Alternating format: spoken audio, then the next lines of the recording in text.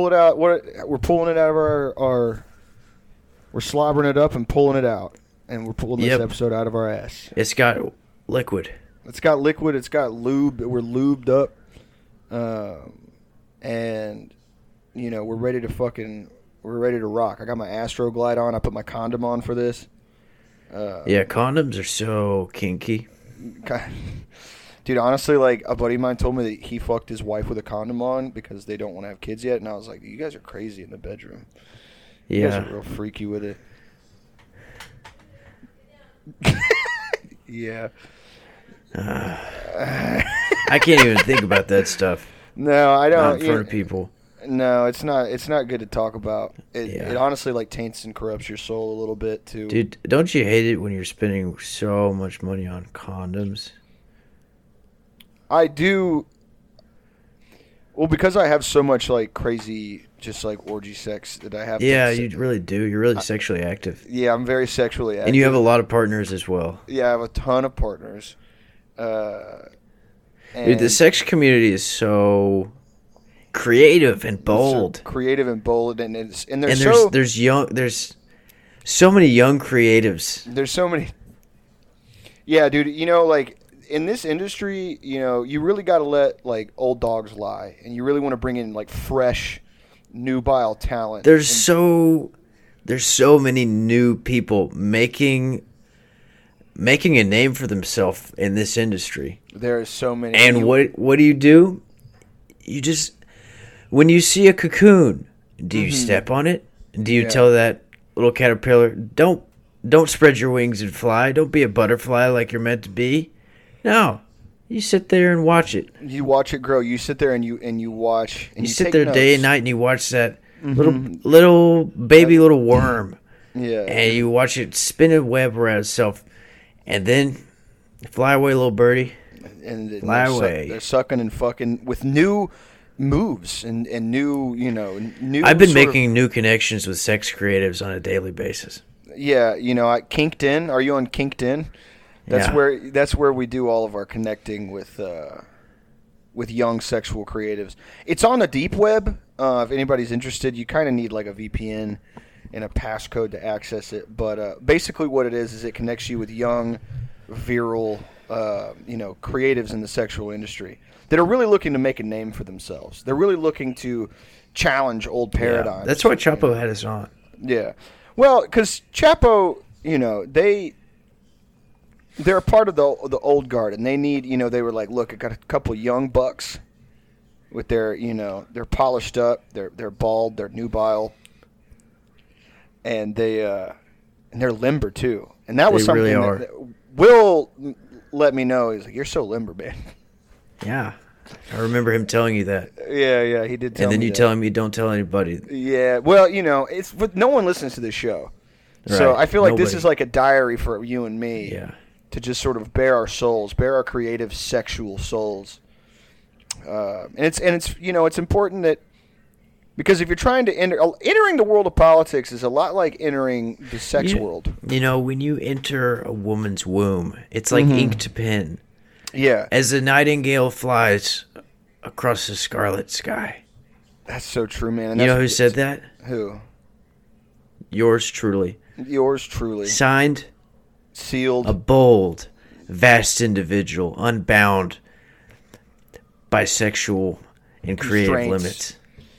If you think of society as like bondage chains, and you think of your sexual energy and prowess as you fighting against those chains, and the world's trying to fuck you, but you want to fuck the world. You don't want to be bound, so you have to, gnaw at your restraints, and you have to fight against the world that wants to keep your sexual energy repressed. And as young men, we have to express our sexual energy with strangers. We have to let people know that, like we're alphas, and we have to let people know that we're horny. You got to go to a lady on the bus, and you got to be like, I fucking love just pound and mound, dude. Fucking love, sometimes even the oldest bush must let its rosebuds sway in the wind. The oldest bush sometimes yields the sweetest fruit. And when you're I've wanted to tell you this for a long time, Jake. Okay. But you and I are starlight, chained to a comet, bound by eternity, to float around this crazy, sexy, adventurous world. Right. I wrote that in my journal for you. I honestly am really glad that you wrote that and you told that to me. It's part of one of the books I send to your house. I love those books. I know you do. My favorite one is Thomas's Tantalizing Tales. That's the one where you wrote about... Was it about my sexual adventures? It was. You saved the young creative princess from her 9-to-5 job using only your sexual cunning and power. And you teach her all sorts of new sexual moves, and then you kill her after. I really like that ending. I think a big part of what I bring to this podcast is sexual prowess and expertise. Right. Because I have the most gentle hand, but when guided, it can be mighty as the southern wind. I'm like an ox, you can put anything on my back. Yeah, I can bear any load. Yeah. And for miles. You're the ox and I'm sort of the workhorse. I'm not a racehorse. I'm not the prettiest horse in the stable. I'm not the fastest horse in the stead. But sometimes the scruffiest horse can provide the hardest kicks. Yeah. Yeah, isn't that right, Jake? That's such a beautiful way to put it, man. And I I've been writing a lot of poetry. Yeah. I have an inkwell, as many do, and it's filled not only with ink, but the blood of my many lovers. And sorrow, I would seem as though that you're filled with so much sorrow. It also has a feather in it for writing. If writing my poems and novels that I send to you. Think about the way that oil sits on top of water, or the other way around. You think about that. Oil sits on top of water. Right. Do you think about that's your sexual, the oil is your sexual prowess and your expertise, and the water is your sorrow. And there's more water than oil, but the oil is stronger and it's thicker. It's more viscous. And that's why it's the top. Mm-hmm. Right. A lot of young men, they come to us and they ask us, how can we be more sexually aggressive? How can I be a sexual beast, an animal? How can I prove to women my worth? And we just tell them, you have to make the first move and you have to be quiet. You have to be like a cat. You have to, you want to get to know this woman first. So you're going to want to watch where she goes. You're going to want to watch the things that she does, where she works, to get an understanding of who she is. But you can't be seen when you're doing this. That's a part of the cunning. That's a part of the sexual mystique. That's a part of the prowess. This is classic Chapter 2, Thomas's Tantalizing Tales. Sometimes the most beautiful antelope is the most important one to hide yourself from. Gotta love that one. I love that one from that. That's like that because epilogue. Think of yourself. You're a sexual lion. Right. Your job, as mighty as you may be, is to prowl. Right.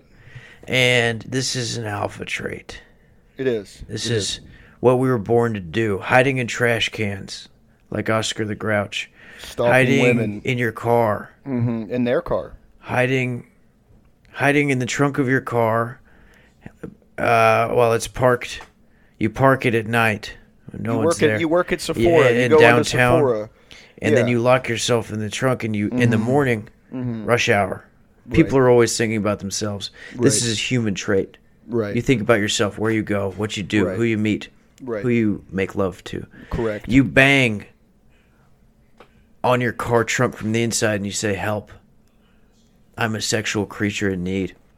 And before you know it, you are going to have hundreds, maybe thousands of people caring for you, tending to you. Right. Every need you could think of. Right. And yes, I mean every need. Every need. Can be taken care of in your Honda Accord. Right. That morning. One of the in your Thomas's titillating techniques in your sexual technique book you sent me, Chapter 3, you discuss the way of the lion, the way of the sexual lion, and one of my favorite parts of that book is when you talk about how we often speak badly of the boomers of our previous generation, but they understood the way of the sexual lion, and they understood that it's normal to stand outside of a woman's apartment window with her blinds open, and she might not initially appreciate it, but she will grow to understand that you mean well. You're here to prove yourself to her. You can build a birded nest. It doesn't mean it'll go to it right away. Exactly. And if you take that nest away, then the bird comes to you for guidance. And so what I really like about that quote from Thomas's titillating tales and techniques is that you realize that the woman is the bird and you're the nest, but you can also be the bird. And you can also be the tree. You can, and that's something. And if you want, you can be the fence next to the tree. You could be the house. You could be the worm, the lowly grub worm. You could be a different tree, watching, correct, learning. You could be learning from the other tree's mistakes, and how you could better hold a nest. Right. Because once you have that nest, you never let it go. Even correct. if it moves to a different city, changes its phone number. Mm-hmm. Gets Social married. Security number, yeah. It moves into WITSEC, Yes. Well, birds, to capture a falcon, you really have to understand the way of the wind. And that's one of my favorite quotes from your Thomas's Techniques book.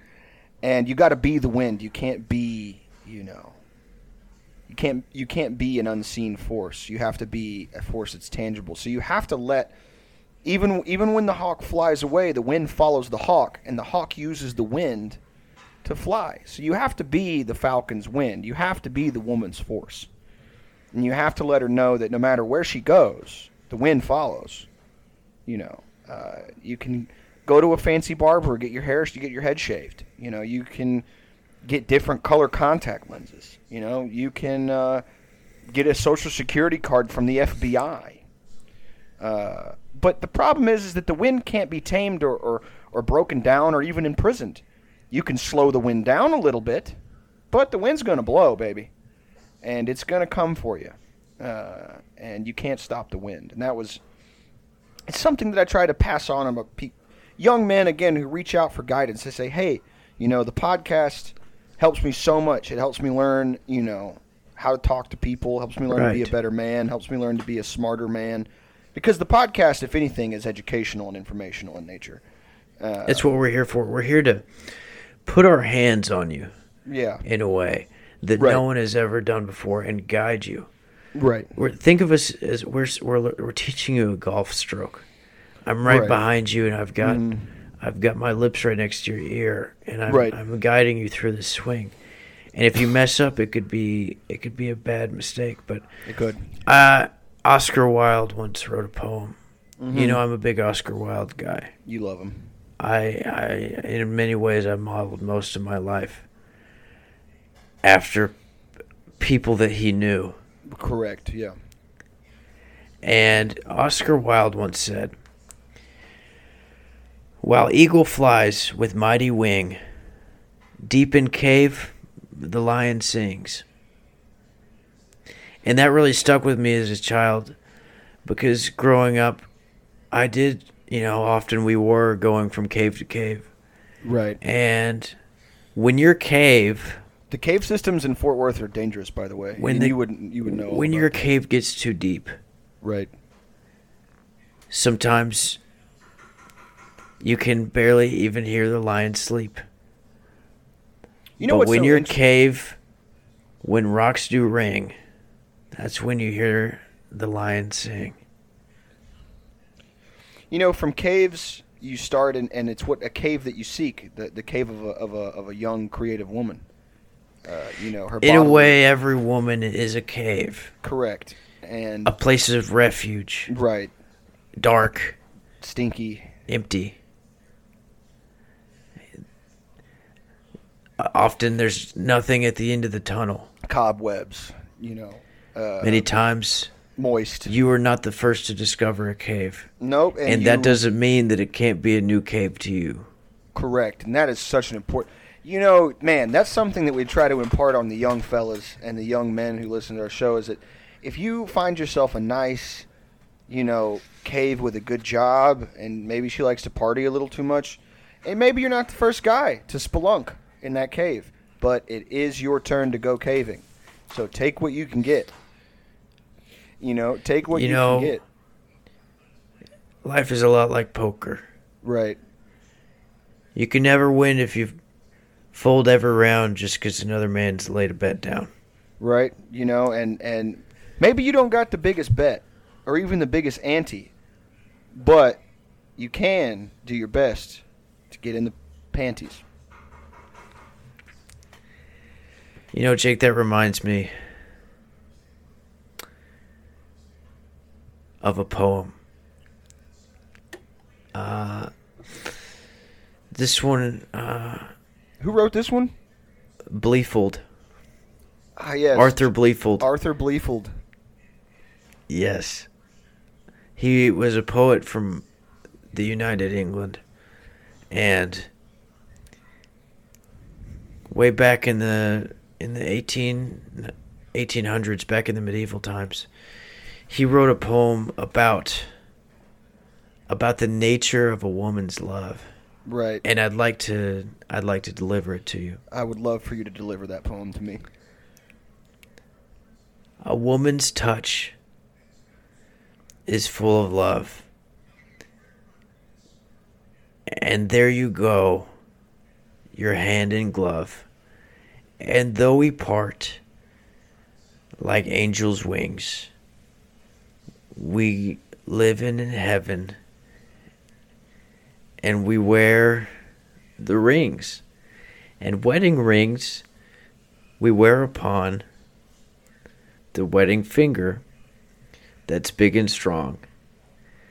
And like a pigeon on a bridge in the cave is where we live. But in the cave there is a grump. He only eats breakfast and never lunch. And when it's lunchtime, what does he do? He only drinks water. He eats no food. The food he eats tastes like a bug. And he's never comfy. He owns no rug.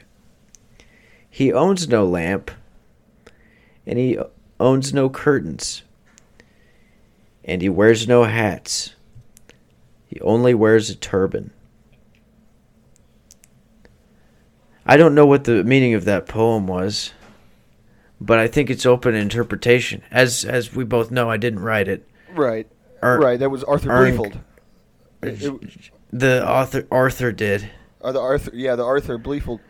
Well, I would like to think, of course, the cave is, the cave of a woman, and the grump is, whatever mental or emotional disorders that she struggles with.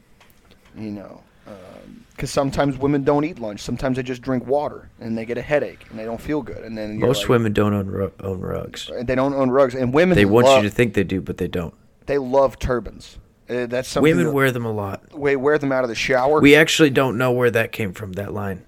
Well, some scholars. We think it may have been a microfiber towel he was talking about. Right, a microfiber towel they wear on their head after the shower. That is what a lot of scholars of Bleefold would like to say. Yeah. It's up for interpretation, as you said. But the reason I like Bleefold's work is because he, at the time he was being persecuted by the Germans for being Jewish in the medieval 1800s. And, as a Jewish man, he didn't get to go in a lot of caves. Right. They weren't allowed. And women sort of spit at them in the street. Not for any especially in the cave. Especially in the cave. And not for any anti-Semitic reasons, from my knowledge. But Bleefold doesn't really touch on this too much. Probably a sore subject for Mr. Bleefold. He took it like a champ. And he wrote some of the best poetry. But I don't think he ever was able to really capture his sexual prowess and his sexual energy. That's why I like our sort of neo-Bleefold right approach. We are neo-bleefuldists. For sure. In a way. For sure. And in order to, like, sort of synthesize Bleefold's work and provide sort of context for the modern day, you have to think about the grump as SSRIs, birth control. Right. A poor diet of your average young woman, Because women who are on birth control are basically animals. Right. And in a good way. in a good way. In a bad way. I'm not trying to get political. Depending on whatever you think as a listener. Depending on whatever you think is funny and however and interesting, it's up for interpretation. But that's the grump, and You told me that you had a Bleefold poem that you had been studying and memorizing. I don't know if you'd memorized it yet. But. Yeah, so here's the thing. It's from his early years. This was when he was in primary school, and he was going through a really tough time because his father, as you know, was eaten on a hunting trip by a fox. His mother was was sort of like a brood mare for the state. So he had about 50, 60 siblings, and he didn't get a lot of love. So let me pull up one of Bleefold's first poems. I'm so glad that the Bleefold Institute in Sydney, Australia, was able to pull this one up. Right. They had to build it in Australia. There wasn't room in the United England because it's so big. It's so small there. It's so big in Australia, though. So big. It's huge. It's half the world. But I got it pulled up here. Let me read it for you here. This one is called An Ode to Mama. Oh, Mama, I love you so. Your hair is soft and your skin doth glow. Oh, Papa, where did you go? Eaten by a fox, and no one knows. I think of you fondly from time to time, in iambic pentameter and song and rhyme. Mama works in town and makes plenty of children. I don't know my brothers or sisters, and I remain bewildered. I wish I had a mama that wasn't a whore. I wish I had a papa that was not a bore. I wish that my uncle would play with me more. I wish that my auntie would take me to the store. I love to go to the store and get plenty of sweets. I love pastries and cookies and toffees and treats. But the thing I love most, and the thing I hold dear, is some yummy wheat toast and a glass of root beer. Wow. Now, Jake, I could tell you were getting choked up during that because... I was. Because it means a lot. It does.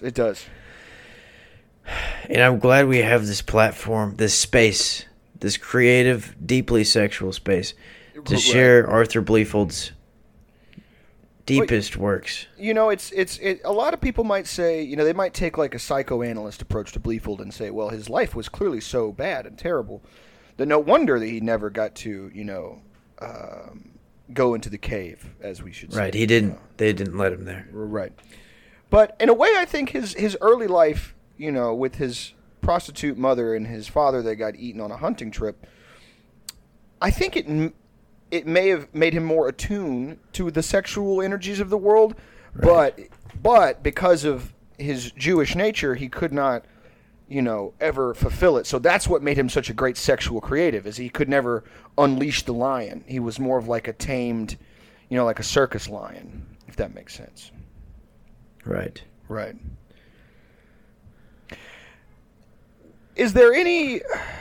Do you think that if Bleefold could... Do you think if Bleefold was here today, what would he say about the sexual creative industry and the young men and women entering their sexual primes, I think it would go a little something like this. And as you know, he only spoke in rhyme. Right. And also often half rhyme and sometimes not quite rhyming. Right. But he only spoke in poetry and prose. Correct. So this is not a direct quote from him, but him living deeply inside of me and Right. bursting out from the seams. You're channeling Bleefold here. Right. It's giving Bleefold. It's giving Bleefold and it's serving Arthur. That's what we'll call this one. Right. Right. A big mighty wolf is handsome as ever. His paws are so big, and his mind is so clever. His nose is so wet, it makes mine wet too. But he has great big paws, so he cannot wear shoes. A big mighty wolf is what I'd like to be. I'd swim in a lake. I'd live in a tree. I'd fly all around like big, nice wolves do.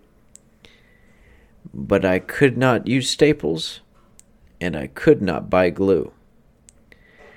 I'd run all around with my pack full of mares. And my mighty wolf wife, she cannot go upstairs, because way upstairs is where I keep my bones. You can't touch those things. Please leave them alone. On bones I must chew, both night and on day. And I love to walk on sand and on clay. I love to eat meat. Yum, yummy, yum, yum. I love to eat beef. Ooh, great on my tongue. I slurp up the water from lake and from sea. C, correct. I wish I could fly like a wolf or a bee. I wish I could flitter. Boy, I wish I could flutter. I wish I could run faster and churn some big butter. I cannot churn butter. No, Wolfie, no, no. I can't buy no camera. No Wolfie photos. I love to take baths. Yay, yay, by the creek. I watch all my children and kiss Uncle Sleep. It's time to go bed now. Bye, Wolfie, bye-bye. I go to my kid's room. Give Wolfie high five. Say, hi, Junior Wolfie. You did wolf school today? He say, no wolf school, Daddy. Nay, ninny, nay, nay. I go to Wolf Daughter. She growls at me. Grrr. I say, Wolfie Daughter, did you brush your hair? She says, no, no, Papa. I hate Wolfie school. I wish I was cooler. No, Wolfie cool, cool. I say, Wolfie Daughter, let's go for a swim. She says, Wolfie Father, I'm not slender slim. I say there's no need to be awful skinny. You must eat your bones or turn to a ninny. You must be a wolf that is big and strong so that you can run for very long. And be a strong wolf is what we must do, although we have paws and cannot wear shoes. I think it would go something like that. I think, Bleefold, if he was here today, standing... I think he would be crying. I think he would be crying and weeping and pissing a little bit because, he could never... Growing up in poverty and living in abject poverty, getting spit on in the street and never getting any pussy... And he couldn't go in the cave either. Couldn't go in the cave. Bleefold, he would never have thought that 700 years later that his words would live on in a show like this. That there would be such a bevy, such a fucking harem, such a litany, a myriad, a plethora of sexually energetic young Arthur creatives. Bleefold was a sexual miracle. He was a sexual miracle, and And he never would have expected so many sexual young creatives willing to engage and consume his work. Because, as you know, Arthur Bleefold, he spent so much time in prison, persecuted for his Jewish body and mind. And it was there that he wrote one of his most famous, some even might call his magnum opus poem, "The Caged Bird Sings Softly." Have you ever read this one? I have not, but could you refresh me? I could absolutely refresh you. "A Caged Bird Sings Softly" by Arthur Bleefold, written from United England Major Prison, 1843. Wow.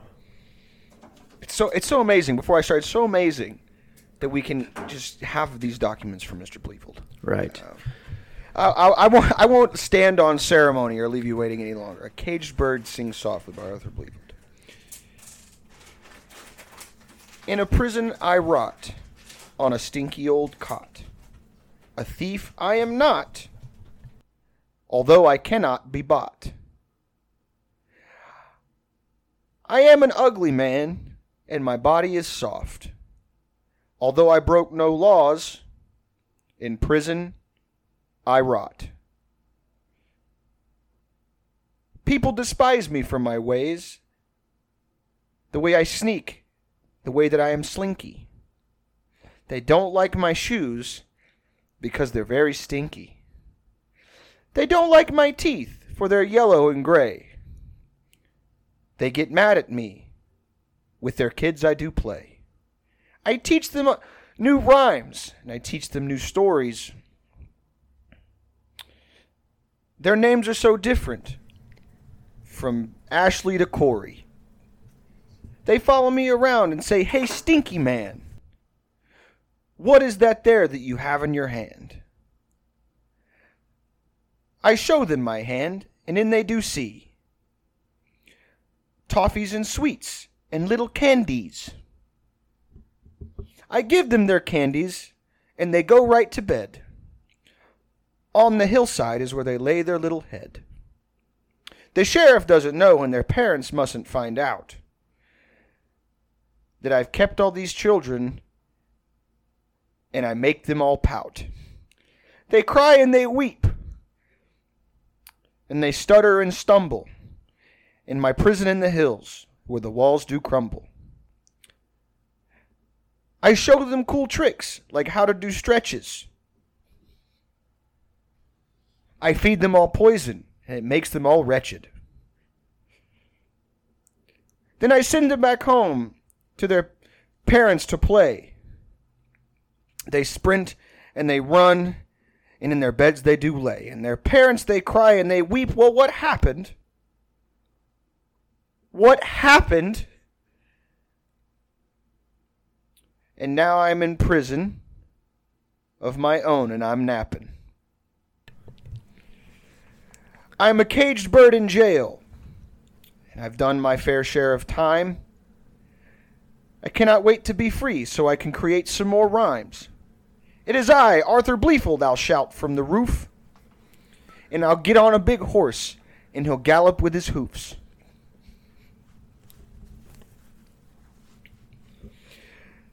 But my sentence isn't over, so here I will stay, arrested for being Jewish and ugly and gay. A Caged Bird Sings Softly by Arthur Bleefold. Wow.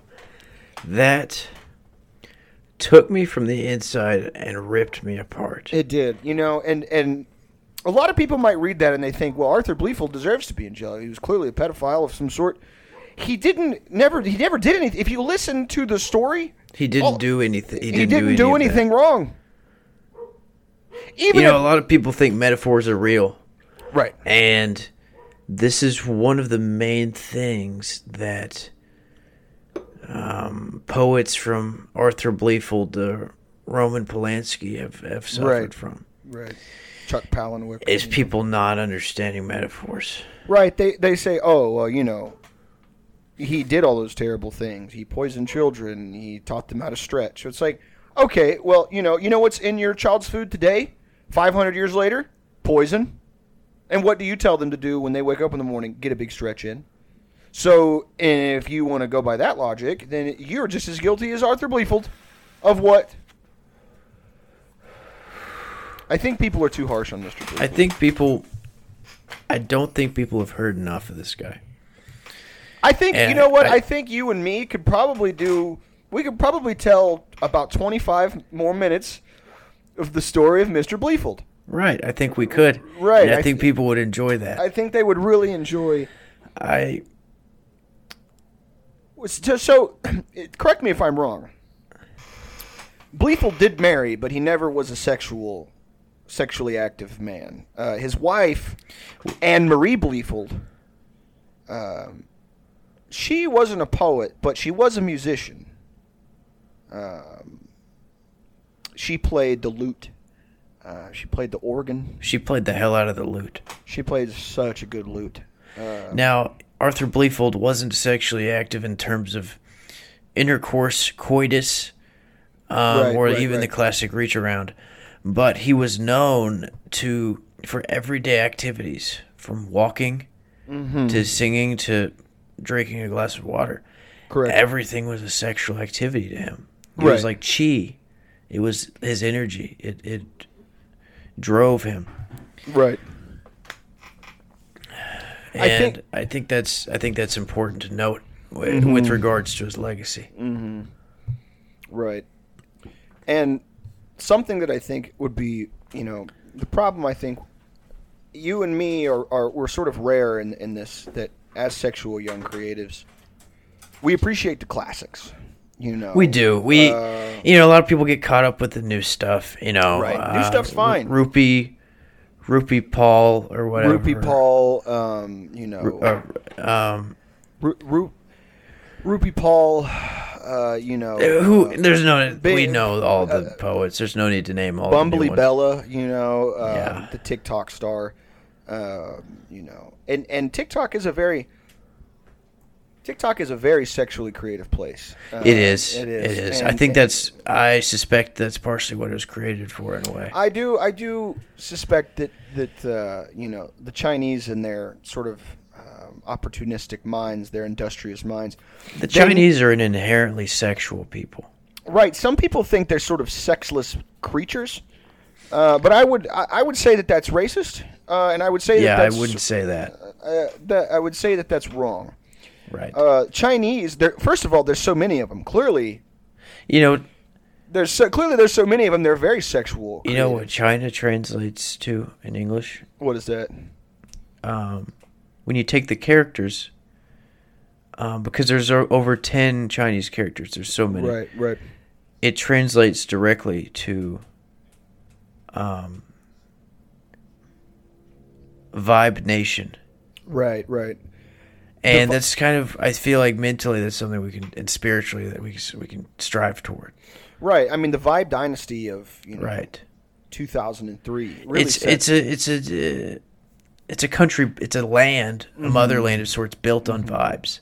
Right. And that sort of sexual, creative energy coursing through the mountains, ravines, rivers, streams, valleys, big ass fields. That creates a culture. Well, who was one of the first politicians and cults of personalities to bring Arthur Bleefold to the people of China was Mao Zedong. And Mao Zedong was a huge fan of Arthur Bleefold. He would make, the hooty tooty, fresh and fruity, wealthy children read Bleefold in the fields. And that was sort of the way the Cultural Revolution got kicked off. Yeah. And that's why, it's why he named his son Mao Bleefold. Right. Arthur Bleefold named his son Mao Bleefold. No, Mao. Arthur named his son Arthur Mao, but that was unrelated. Unrelated because it was before Mao was. That was in the United England, so they do things differently. The Communist Revolution of United England, correct? Right. And one thing I love about communists, I'm not trying to get political here at all, is that they are sexually creative and powerful, but some might argue a little too sexually creative and powerful. this whole conversation is really Bleefold-esque. Yeah. Because he argued that the most sexually driven aspect of any functional society is politics. Right. You know, it all starts at the top. And all politicians are very sexy people. Right. Right. It's, you had showed me a poem by Arthur Bleefold, I think, about politics. Do you remember that? Well, I will love to share that one with you. I do remember, but I would love for you to share the Bleefold poem about. Well, it was sort of his ode to United England. His ode to United England. How could I forget? Do you really think I know I should... it's overdone, and I know it's cliche, but some of our listeners might not have heard it before. I don't want to push this agenda on people, you know, but I guess if I have to... Yeah, it would be I worthwhile. think people are asking for it. I think they are. And who am I to deny an encore? ode to United... Right, correct. This is Arthur Bleefold's, and pardon me, my memory might be a little rough here, but it's not that rough, because I read it in my sleep sometimes. Mm-hmm. This is Arthur Bleefold's ode to the United England. Oh, United England, with your walls made of brick, and your walls made of stone, and your walls made of sticks. May your walls stay as strong as the great river Timmy, and your days stay so long, and your name stays Jimmy. And you go to the store to buy United England products, and you buy some raw chicken, and then you buy raw ducks. You go buy some flour to make speckled ham with your mother-in-law, Pimity Pam. And you wear England shoes and go to England feast, and you see England nephew, England uncle, England niece, and you drive your England Chevy, roll England Caprice, and you go England church, United England priest. And we live in our towns, and our life gay and merry, and we have two good friends, England Tim, England Harry. Oh, mighty United England, with your rivers so runny, and your pim-pams and papas, your mimmies and sunnies, with your mountains so medium, and your hills tall as stars,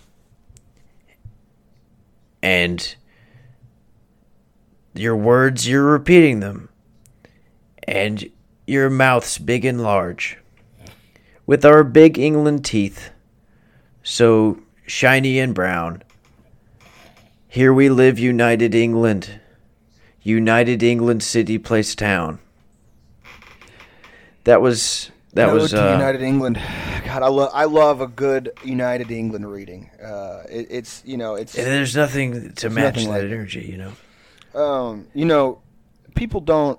Patriotism is on the decline in this country in a lot of different places. People aren't proud For a lot of different reasons.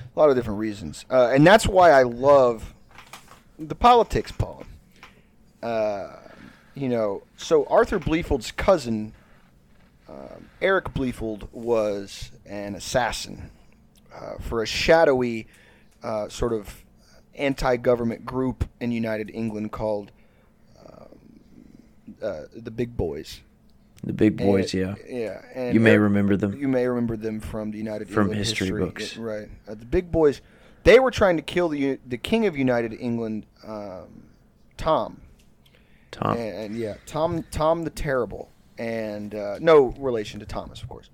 And so when Arthur's cousin Eric was captured, he was hung upside down, and they pelted his body with rocks until he died. And so Arthur, sort of saddened by this death of his cousin, who was sort of went astray, wrote this poem called "The Big Boy's Dismay." Wow. I'm having I've heard of it for sure. I've definitely heard of this poem. I think I read it before, but Jake, I tell you what, I just can't seem to remember it. Well, so it's worth noting that the poem, only partial fragments of it was found. Actually, the last page of the poem has not been found, but I have a first edition copy of the poem here in front of me if you would like for me to read it. Let me think about it for 5 seconds. I'd like you to read it. I would love to read it for you. This is what many might call a letter pleading King Tom the Terrible of United England to free Eric Bleefold from prison. He wrote it as a poem, as Arthur's wont to do. Yes. The Big Boy's Dismay. My cousin Eric, he was slender and fast. When he was picked for sports, he was first and never last. He was a smart boy with muscles and speed. He could fulfill every desire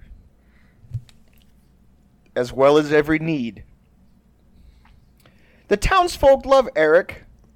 He was limber and strong.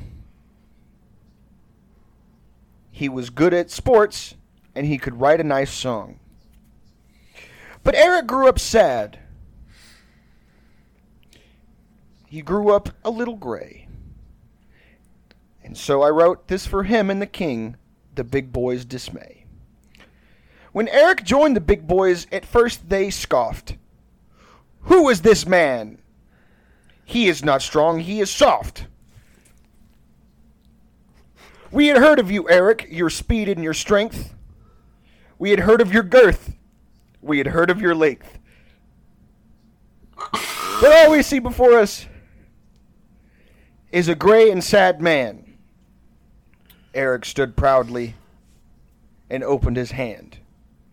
In it was a gun. A big old pistol with a black trigger. The last page seems to be cut off. I don't know. That's the whole poem. That's all that we have. Wow, that's all that we have. That was the last. I hope one day we find it, but there's really no telling what was on that last. There's page. no telling at all what was on that last page.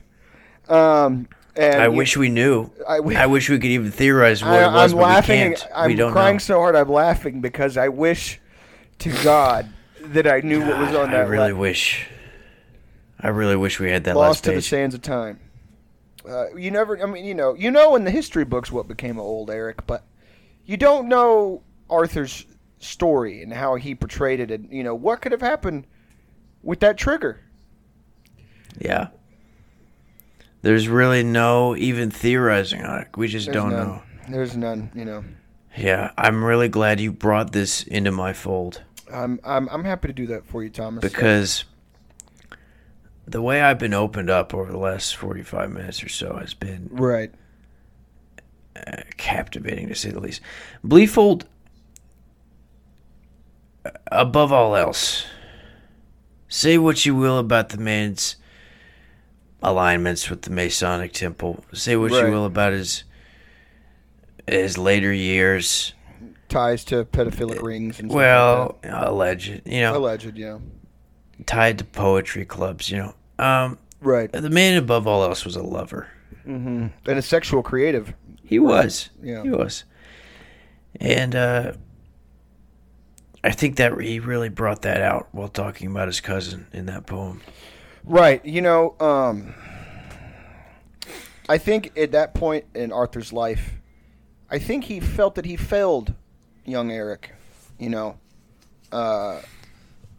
while Arthur was a poor man, he was a man that abided by the law. And Eric, he hung out with so many seedy individuals. The big boys, I understand and sort of sympathize with their mission, but, he hung around a bad crowd, and because of it, he was executed by the state. But I feel like Arthur may have felt that he could have, guided Eric a bit better, kept him away from pistols and things like that. Yeah. And the thing is, he had so many cousins like that. Right. Across history books. Yeah, there was Chaotic Kyle. Kyle. The anarchist who he got the daughter of the king pregnant, because Chaotic Kyle was very sexual and a very young sexual creative. He got her pregnant when he was 11 years old. Yeah. And she was what, 56? 56, yeah. She was 56, and at that time, that was just sort of what that was expected. Yeah. Back in the medieval ages, women couldn't get pregnant until late into their and 11-year-old boys sometimes. had the most virile semen. Right. And I just wish we had more poems about his cousins. Well, I think you told me that when you were doing research on Bleefold at the United England University of Literature and Philosophy, that you found a poem that he had written about Chaotic Kyle. I completely forgot about this until just now, Jake. Well, so you told me that he wrote it when Kyle was fleeing from the Knights of Terrible Tom's sort of round table, and he was stowed away under the floorboards of Bleefold's home. And they would have these little conversations, Chaotic Kyle and Arthur. And Arthur incorporated some of these conversations. You know what? How about this? I will be Chaotic Kyle, and you will be Arthur. And we can relay to the lovely people how some of the words that they shared in this terrible time. Was it each of them doing 2 lines at a time? The poem is rusty. Right, yeah. So it would be, so they had to speak very short, hushed 2-line sentences that rhymed, and that's how they talked to each other. I remember now. Right. Are you being Kyle? I am Chaotic Kyle, and you're Chaotic Kyle. You're Arthur Bleefold. I love my dear cousin. Yes, he is called Kyle. He loves to go loco with crazy man style. Hey, Cousin Arthur. It's good to see you. Under your house stinks a big PU. A big PU? Oh, this will go south. Stay out of here, Kyle. Go back to your pouch. I don't live in a pouch. I live in a hut. I walk around naked. All the bugs chew my butt. They all chew your butt. Yes, it must be real itchy. But I am a countryman. Go back to the city. If I go back to the city, I will surely be killed by Terrible Tom's knights, and they will surely be thrilled to find my limp body in the middle of the street, all bloody and beaten and covered in sleet. Covered in sleet and rain and in snow. Oh, Chaotic Kyle, you been a bad hoe. But been a bad hoe or rake or a shovel. Oh, Chaotic Kyle, I want none of your trouble. Everyone hates me because I fucked the king's daughter. I tried to fuck the king's brother. He was a little hotter. He had a nice bod, and he showed me how to sew. He tied up my private parts in a pretty little bow. A pretty little bow, but we remain in the present. And, Chaotic Kyle, while you may not be pleasant, you been bustin' out and sucking and fucking. And I know you give mouth in exchange for Robitussin. Sometimes I do. Sometimes I don't. Sometimes I go to the store.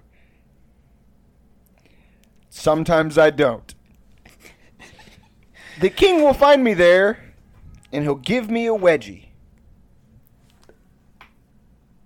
He'll slap on my penis. He'll slap my little heady. He'll say, "Why'd you fuck my daughter?" And give her a child. "I do not like you, Kyle. You're chaotic and wild." Oh, chaotic and wild. I've heard all that crap. You've touched every breast, node, and lump on the map. You've squeezed every butt, every lump, every chode. You've taken all rods and all sorts of loads. You've cummed and you've blasted. You've sucked and you've blown. You've touched and you've choked, and you've sucked and you've sewn, and you've licked and you've slobbered. You've gobbled. You've grown. You've grown as a man, and you're back here and home. While all this is true, I am quite sullen. I'm sad and I'm lonely, and they're going to cave my skull in. I am only 11, and I do fear a lot that I won't go to heaven, and in hell I will rot. For fucking the king's daughter and giving her a boy who cannot read or write, who doesn't play with toys. His head is shaped weird, and people do mock him. They go up behind him and punch him and sock him. He loves to get socked and loves to get rocked. I bought a guitar, and I bought a lot of things I don't need, but I tell you what I do. I need a big hug, a grab and kiss from you. You're my cousin, Kyle, and will always be. And I have your social security number tattooed on my sleeve, and also on my chest, and back and bottom of my feet. Kyle, it's been too long since two cousins got to meet. I must go now. I hear the night's coming. They want to wrestle me and play with my tummy. They want to kill me and beat me up too. So to you I say goodbye, cousin, and toodaloo-daloo.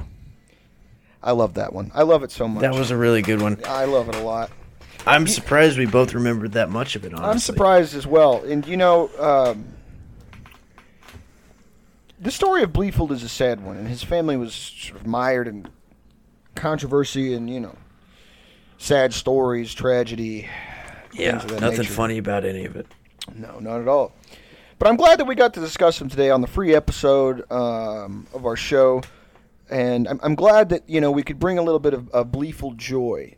That's, I mean, at the end of the day, what more can you ask for in your life than bringing a bit of Bleefold joy into the common man's life? That's you know, that's the most you can ask for in this world. You know, I think that Bleefold, if he was alive today, would want anybody listening to subscribe to the Patreon. He probably would. And I think he would also say some other things for at least a minute. He would. Maybe he would write a poem about subscribing to the show. Right. I wonder how that would rhyme. I wonder how it would go. I wonder how it would lull. I wonder how it would flow. I wonder if you have feet and fingers and toes. If you have your fingers and they are on your hands, pull out your computer and take a little glance at patreon.com/Pendejo Time. If you liked all of our riddles and you loved all of our rhymes, please toss us $5 so we can go to the bank And then I can go to Jake's house and spank. And spank him till his little boy cheeks are red. And hit him with bottles on the back of his head. And when he wakes up, he asks where he is. And I said, I don't know. This is just where I live. We look each other in the eye, and we tell no more lies. To all of our listeners, Goodbye.